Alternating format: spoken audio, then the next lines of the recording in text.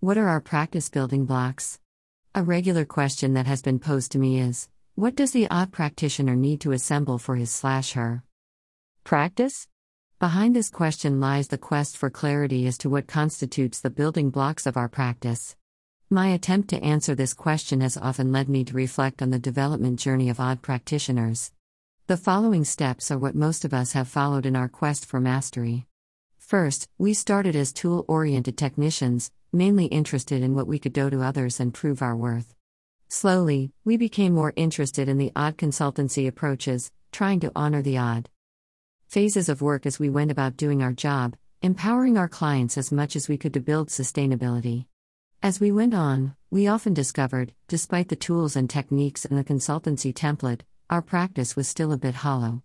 It was then we realized that we needed to move towards a firm grounding of theories and actively translating theories into methods.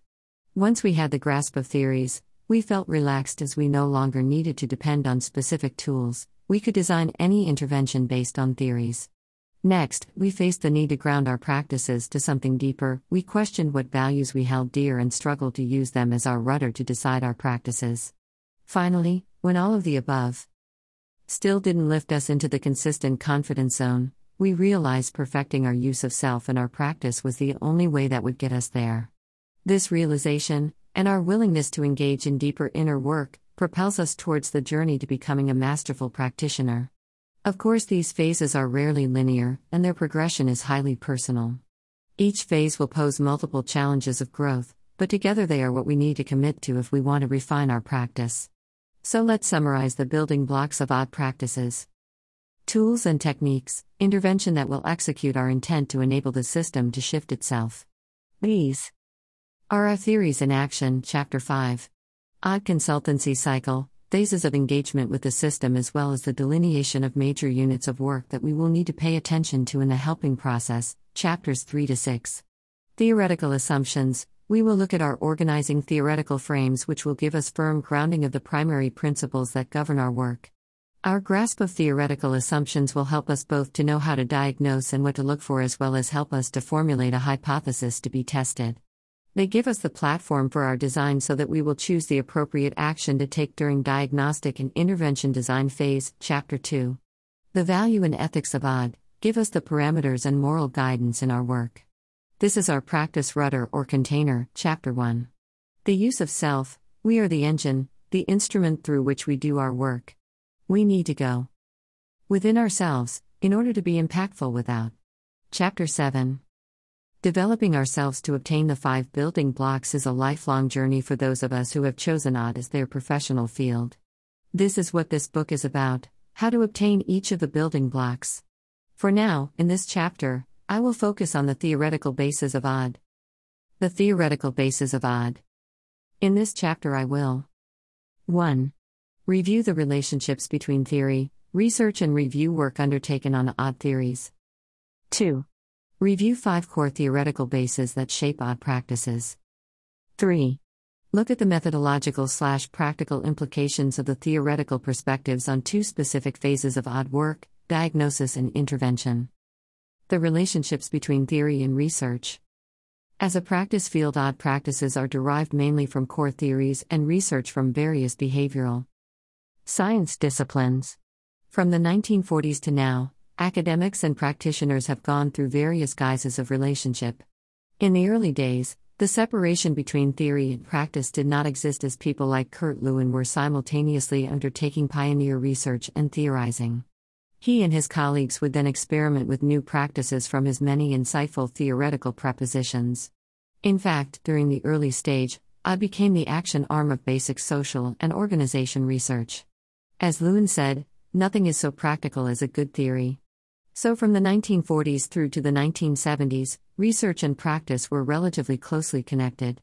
Then in the 1980s, the changes began when the academic practice of organizational psychology moved its primary location from departments of psychology to business schools, and since then the relationship between research and theories has weakened significantly.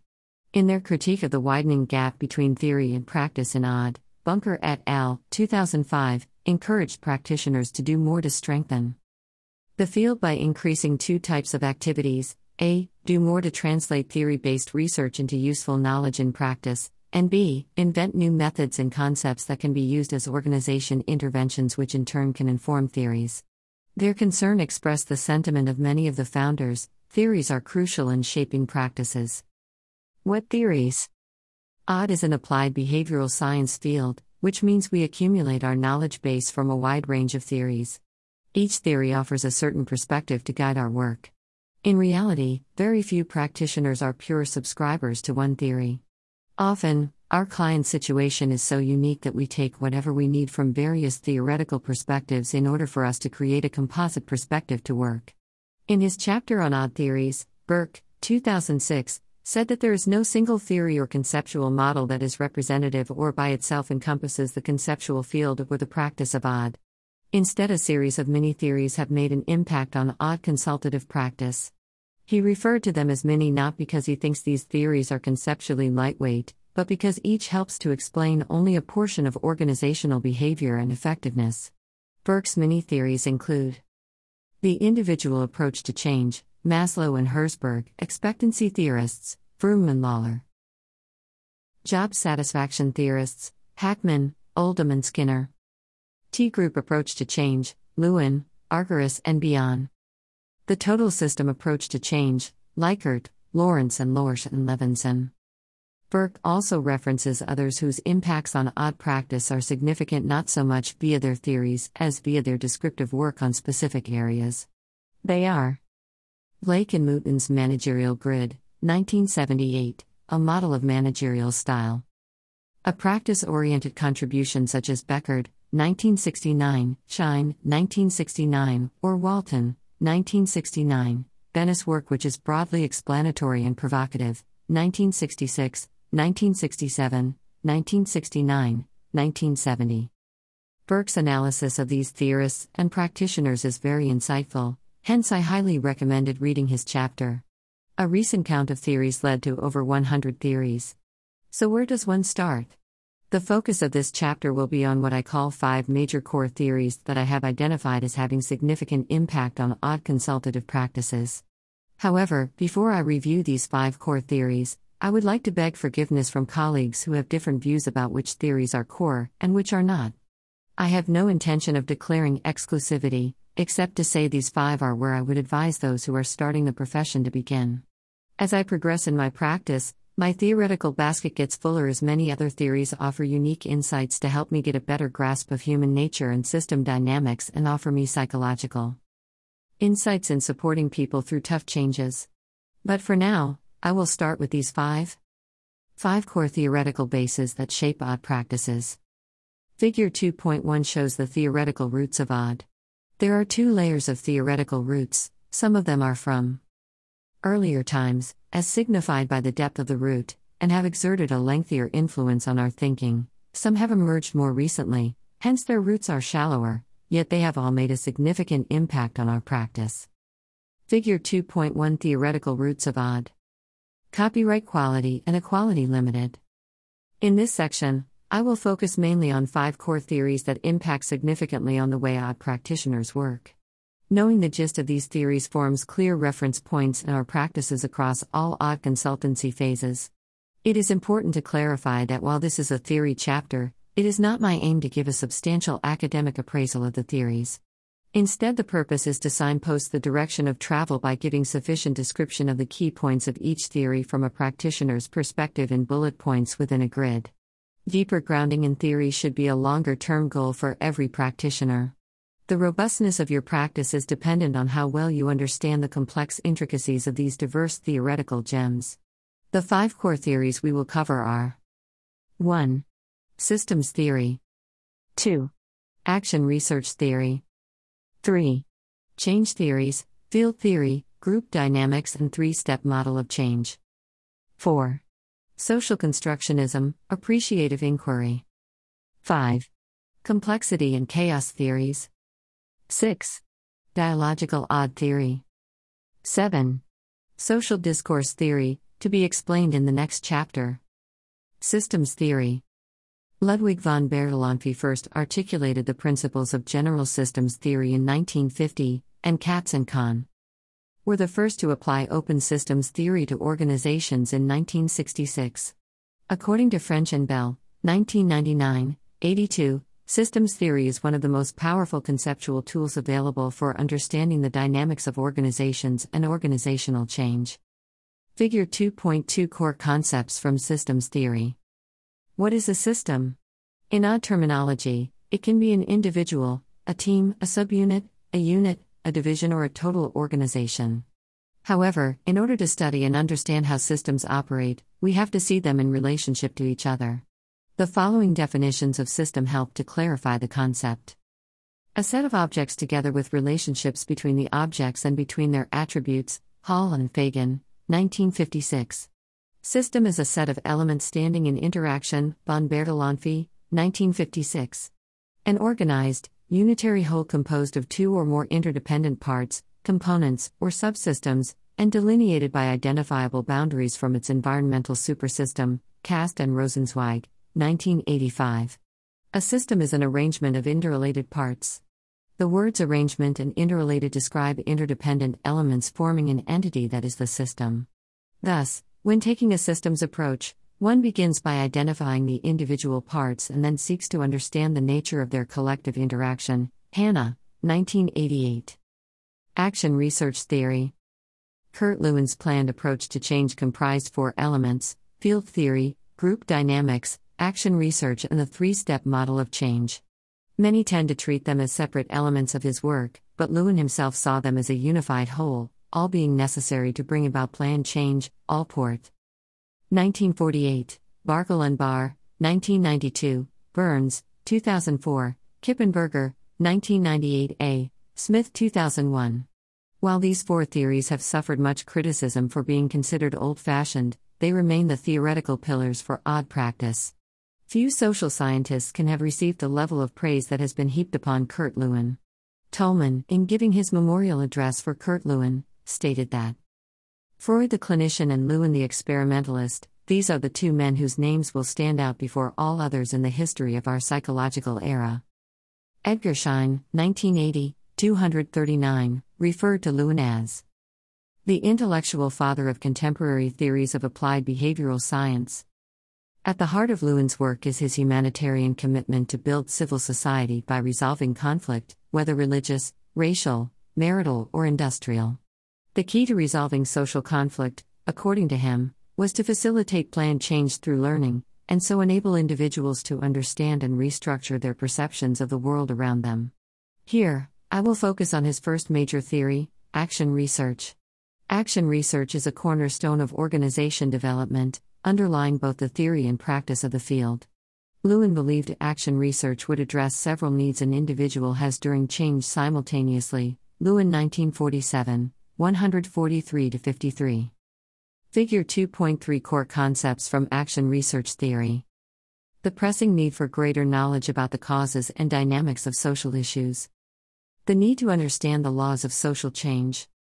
The need for greater collaboration and joint inquiry between the practitioners and those who are experiencing the change, system members. The need for richer data about real-world issues to increase motivation for change. The need to discover workable, practical solutions to problems that are owned by those who are affected. The importance of staying in the learning stance throughout the change journey. Lewin advised, no action without research, no research without action. The significance of this theory is hard to comprehend until you come face to face with its practical utility in intervention. Almost nothing works as well as interventions derived from this theoretical perspective. Lewin's change theories, field theory, group dynamics, three-step model of change. Lewin was the first psychologist to write about group dynamics and the importance of the group in shaping the behavior of its members. Allport, 1948, Barkle and Barr, 1992. The word dynamics comes from a Greek word meaning forces. So group dynamics refers to the forces operating in groups.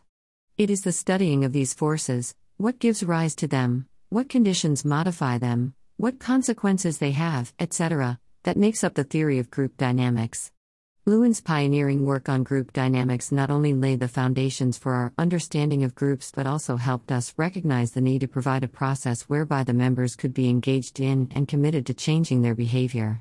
Field theory is an approach to understand group behavior by trying to map out the totality and complexity of the field in which the behavior takes place. Lewin defines the term force from a psychological construct. He believes that individual behavior is a function of the group environment or field. Consequently, changes in behavior will stem from changes in the forces within the field. Lewin's three-step model, unfreezing, movement, refreezing, is highly related to field theory. Lewin believes that our behavior is based on a quasi-stationary equilibrium supported by a complex field of driving and restraining forces. The equilibrium needs to be destabilized first, unfreezing, before new behavior can be adopted.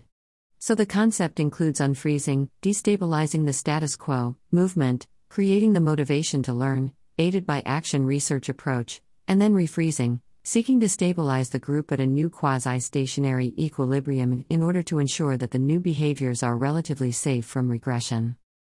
Figure 2.4 Core concepts from field theory, group dynamics and the three-step model of change. Social constructionism, appreciative inquiry. A major focus of social constructionism is to uncover the ways in which individuals and groups participate in the creation of their perceived reality. It involves looking at the ways social phenomena are created, institutionalized, and made into tradition by humans. A socially constructed reality is one that is seen as evolving mainly through dialectical interaction, and reproduced by people acting on their interpretations and their knowledge of it. This is different from realism, which is the doctrine that the external world exists independently of our representations of it, which include perceptions, thoughts, language, beliefs, and desires. Figure 2.5 Core concepts from social constructionism and appreciative inquiry. The origins of social constructionism are in the work of Mead, 1934, who found that children learn to interact with others by assimilating a shared system of symbolic representation, which in turn helps them to derive meaning from the social situation. Her work went in parallel with that of Vygotsky in the early 1930s, who believed that children internalize dialogue with others and then gradually acquire understanding of the social and cultural meanings of their environment. These meanings mediate the relationship between language and cognition.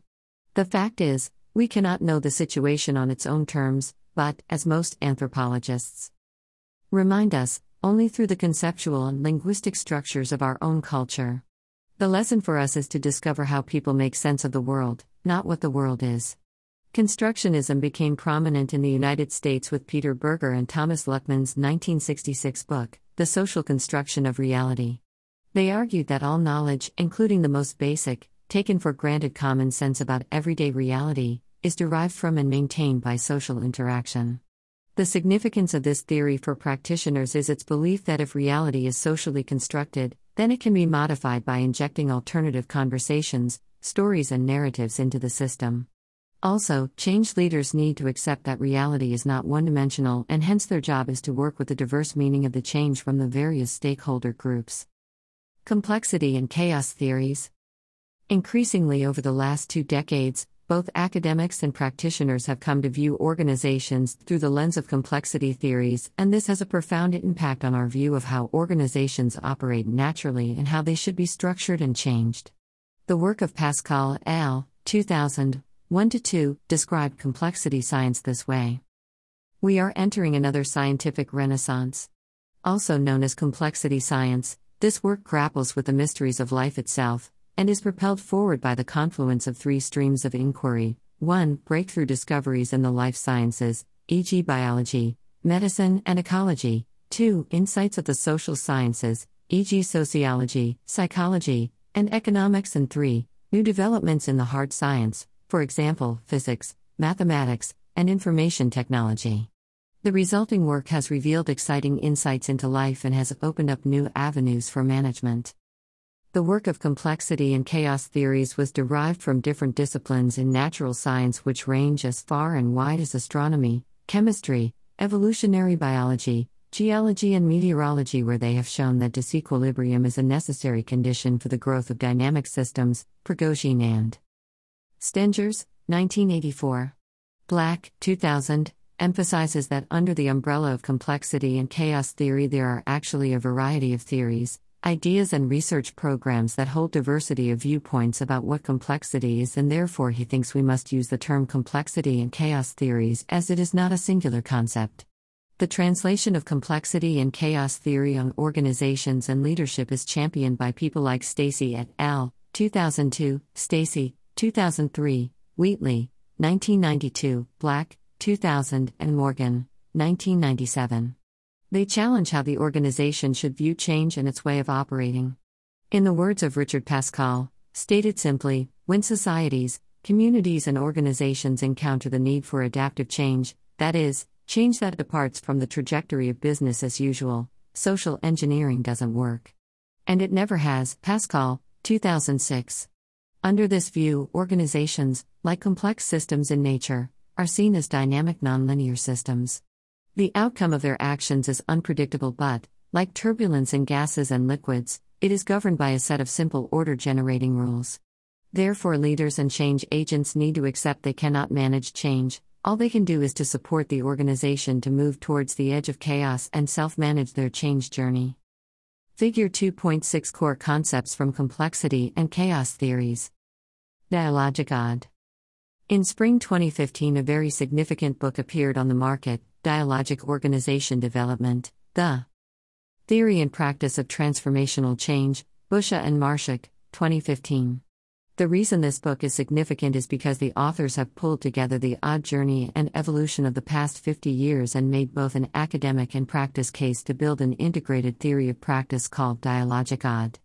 Through their special winter edition of Organization Development Practitioner Journal in 2013 and this 2015 book, they have found the logic behind why dialogic interventions succeed, what informed these approaches, etc. by their work. Another body of knowledge has been built, and the various publications that tightly or loosely fit into this theoretical orientation have been pulled together with a much greater sense of coherency.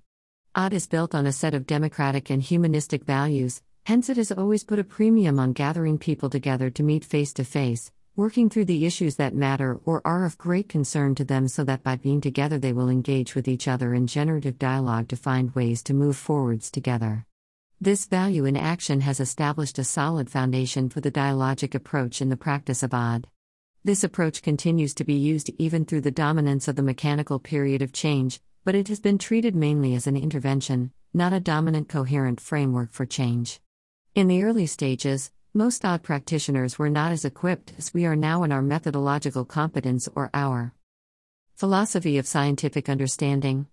With the surge of dialogic methods, between 27 and 68, depending on who you ask and how they are being counted, the time had come for these two academically distinguished scholars and practitioners to look retrospectively at the theory and examine what the philosophical and intellectual bases are for this approach and why, when this approach is used thoughtfully, it always produces better and more sustainable results than most other ODD interventions.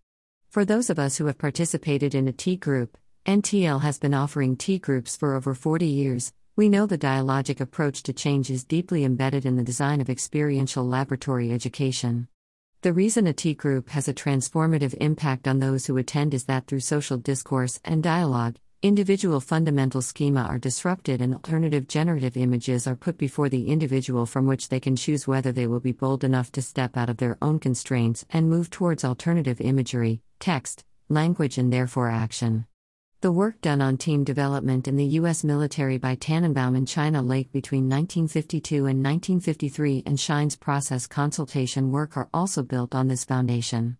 In fact, Shine uses a concept of creating cultural islands where safety is held by the process consultant is to enable members to talk and dialogue about the unspeakable that shares very similar desired outcomes as any interpretive type of intervention.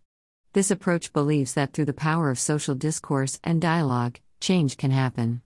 The purpose of any ODD intervention is not so much to solve people's or teams' problems, as problems will always exist within a human group, but through process intervention we equip system members to learn what they need to do and learn to continuously use those processes for self-renewal and continuous adaptation for the future.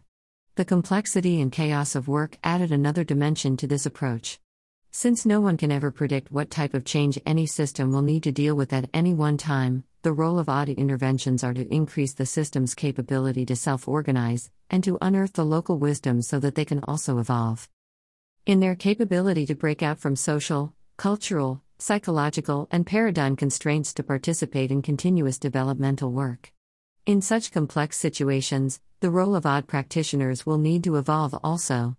When change cannot be managed, as the agents will act autonomously in reacting to the situation, and network members will interact dynamically with each other in a way that will increase the complexity and chaos, our job is to watch for the emergence, and to nudge the system to identify alternative patterns that will help them to become more agile, adaptive, and capable to work with emergence and change.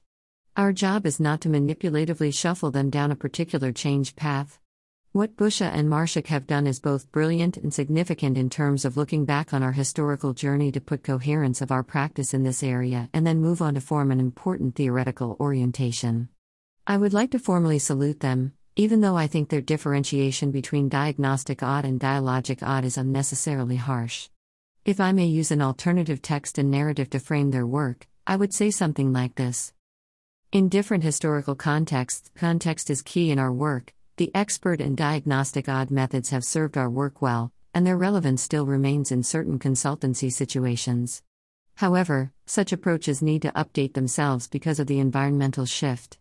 We need to self-adjust work by leaning into our own discomfort to embrace a different paradigm which comes from a mix of experiential learning, group dynamics, social discourse, social construction theory, etc., and learning to go deeper into, and being better equipped in the dialogic way of change. The way I see this old/new theoretical orientation is not so much about casting off, but adding on, aligning, and shifting into a different way of seeing for some, so that we will be even fitter for the organizations that we work with. I have confidence we can do that, as many odd practitioners are so heavily embedded in the core values of odd, we instinctively know using a dialogic approach to help a system to move on is in our blood already. In fact, both diagnostic odd and dialogic odd have different things to offer on our continuous journey in making a rich tapestry of our field of knowledge. As in any such journey, sometimes theories came first and guide our practice, while on other occasions our practices have matured to a point that working theories have emerged and dialogic odd fits into that category. Figure 2.7 Core Concepts from Dialogical Odd. The 2013 Special Odd Practitioner Winter issue on Dialogic Odd gave full coverage to the subject, in the new book, which I had the privilege to preview, offers a rich feast of learning, so I would not attempt in this edition to give a full review of this theoretical orientation, but I hope Figure 2.7 will give readers a grasp of this emerging change theory. I want to acknowledge much of the content of the grid is sourced from the range of articles in the 2013 special issue on Dialogic Odd in ODP. Figure 2.8 Dialogic Theory of Change. Methodological/practical implications of the theoretical perspectives. The demands, nature, and scope of a project will always have a major influence on the diagnostic framework and the intervention methods you select. However, in both of these odd phases, you will also need a solid theoretical grounding to guide your decisions. Otherwise, your diagnostic process risks being guided mainly by your own perceptual lens or your client's perceptual lens, or, worse, by both. In this section, I will illustrate how each theory can support our decisions in these odd phases. Implications on the diagnostic processes. In Figure 2.7, I demonstrate how each of the theories can help to shape the way I/you look at a problem or issue. It is by the combination of these theoretical insights that you and I can reach a better solution. In reality, odd practitioners seldom rely on a single theory to guide their work. It is the rich combination of all these great theories that will make your work brilliantly successful. Methodological implications on the intervention design phase. The brilliant thing about the theories that I have outlined is that once understood, they can help us to do much better design. Their principles are there to guide us to construct activities that will help to move the system. The applications below are just a few ideas to illustrate how theoretical insights can impact on our design thinking. Figure 2.9 Different theoretical perspectives, practical implications for the diagnostic phase. System theory and action research theory, methodological implications. Whenever you can, design processes that will contain some of the following features. Send a team, preferably a mixed team, to investigate the outside world and bring outside data into the local system, do their own diagnosis. Maximize the interface between all those who work within the system and those who are outside, e.g., those who provide the service and those who receive the service, the funders and the fund recipients, the policymakers and those who are affected by the policy. They should share their perspectives with one another and help each other to get a more complete view of the issue. Give the local members an opportunity to interview each other for the specific purpose of expanding understanding of the interdependencies they have with others in the organization, hence how to think and act more as a whole. Equip and allocate clear roles to local leaders so that they can lead the change by involving others too. Work out the finer details of the solutions by sharing data, information, and required outcomes with their staff. Give leaders the right capability upskilling so that they will be able to conduct dialogical processes with those who are affected by the change to seek their views on options for implementation, best leadership development tactics. Use many key people as researchers to investigate the current issues, and design processes to invite them to co-construct with others on how the performance in specific areas can be improved. Everyone affected by the change should have an opportunity to voice their opinion about the processes and vote for what they want. Practice distributed leadership. Use whole system methodology whenever possible. Bring together all those who will need to own and support the implementation of the change and design processes to help them to share and understand the need for change. Jointly analyze current reality and what needs to change. Generate ideas on how to change. Work together to set out implementation. Lewin's theories, group dynamics, field theory, 3-step model. Methodological implications. Whenever you can, design processes that will contain some of the following features. Always work at a group level or subgroup level. Always maximize group interface because if a group is left alone, they will grow rigid. The job of the intervener is not to shift a group, but to set up processes to enable groups to shift each other through the quality of their interchange. Understand that 90% of the group dynamics are around the 3 issues: inclusion, affection, and control. Design processes that will give opportunities for delegates to share laughter and warmth, as well as sharing, equalized, control. Work hard at the inclusion issue, whether you are working at individual, interpersonal, group, or total system level. Pay attention to the membership groups and reference groups that individuals refer themselves to. Attempt to change the reference group prior to the intervention event, because by changing the reference group of those whom we are targeting, we can fast-track the change among those groups. Create a cultural island experience so that individuals can experiment with different norms and different ways of doing things. Make sure sufficient numbers of people are involved so that the actual norms will be shifted. Never aim for intervening in the whole organization, unless the size is small. Use opinion formers and think of tipping points. Categorize people into different segments. For example, Segment 1 most critical politically, Segment 2 those who are key in the implementation stage, Segment 3 those who are key because of their competences, and so on. Work with each segment to create critical mass. Use emergent talents to get to the top leaders, especially if you ask the top leaders to nominate their emerging leaders to support the change intervention. Use methodology that will help to build self-induced forces to change by giving people an opportunity to personalize the case of change. Engage them to envision what the change will do for them, their teams, and their organization. Involve people to become aware of the field in which they function as well as the forces brought about on their behavior. After the analysis, give them opportunity to ask so what? And now what? Put the whole field together to act out both the restraining and the driving forces, so that the group will gain a better understanding of those forces that influence them and each other.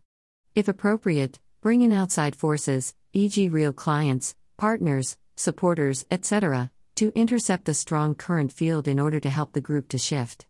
Work hard on creating the 3 conditions of unfreezing the organization that Schein talked about: disconfirmation of the validity of the status quo, induction of guilt, survival anxiety, and creation of psychological safety. Aim to use highly engaged methodology to do data collection as part of unfreezing. Involve people to help identify what would be the refreezing mechanism as they pay attention to the field and forces. Complexity and chaos theories and social constructionism theory, methodological implications. Whenever you can, design processes that will contain some of the following features. Use dialogical-based methods, e.g., the art of focused conversation, to help people make sense of the situation and work with others to come up with solutions that would help them to commit to change. Shifting paradigms require a structured way of dialogue and inquiry, not tell and sell. Give people a chance to express their reality and the meaning they make of the situation from where they sit. Create the opportunity to get local microgroup members to participate, to co-construct. Use methodology that focuses on energy. Work through people's passion and value and help them to surface and share what matters to them. Use processes to help them care enough to self-organize to make things happen. Use human networks to spread the positive virus. Light as many fires as you can in local areas. Pay attention to the social aspect of the work situation and how people see their job in terms of social meaning. Satisfaction is related to whom they work for and whom they work alongside. Use creative art medium, theater, music, and storyboarding methods to tap into the creative side of people and to facilitate a more fluid expression of what is important to them. Use powerful language and symbols to create a vision of the change agenda. Use positive psychology and strength-based approaches to build intervention. Summary. The practice implications for our work from these theoretical insights are huge.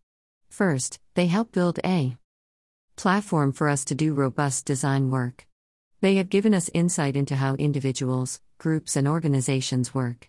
When these theories are brought together, their synergistic insights give us a much broader scope in understanding how organizations and groups operate. It is the mixing of insights from the different theories that gives us rich perspectives as practitioners. In the diagnostic phase, you can use systems theory to help you understand where the presenting issues are located in the organization and how they are reinforced by other parts of the system. The totality of the system perspective will alert us as to what else to pay attention to. Social constructionism theory will help us understand the meaning-making process of the organization's dominant narrative and see how you can moderate the type, frequency, and quality of the social interaction among the members, so that the dominant narrative can be challenged and an alternative can be put in. Action research theory can help you to gather local leaders and members to help them get involved in collecting and analyzing the data, and to feed back their own data to their community. This will help them to own the decisions and hence motivate them to support the implementation. During intervention, we can draw on Lewin's various theories for insight into how to moderate the field forces of those groups we need to change. The three-step model also helps us to rethink the sequences of work. The complex chaos theories can help us to stir up the microgroups and set up the conditions to facilitate them to self-organize the changes they want to see. The combination of system theories and complexity theories can help us to execute change processes with ease, both from planned and emergence approaches. Further application of these theoretical concepts will come alive in the OD consultancy cycle, chapters 3 to 6.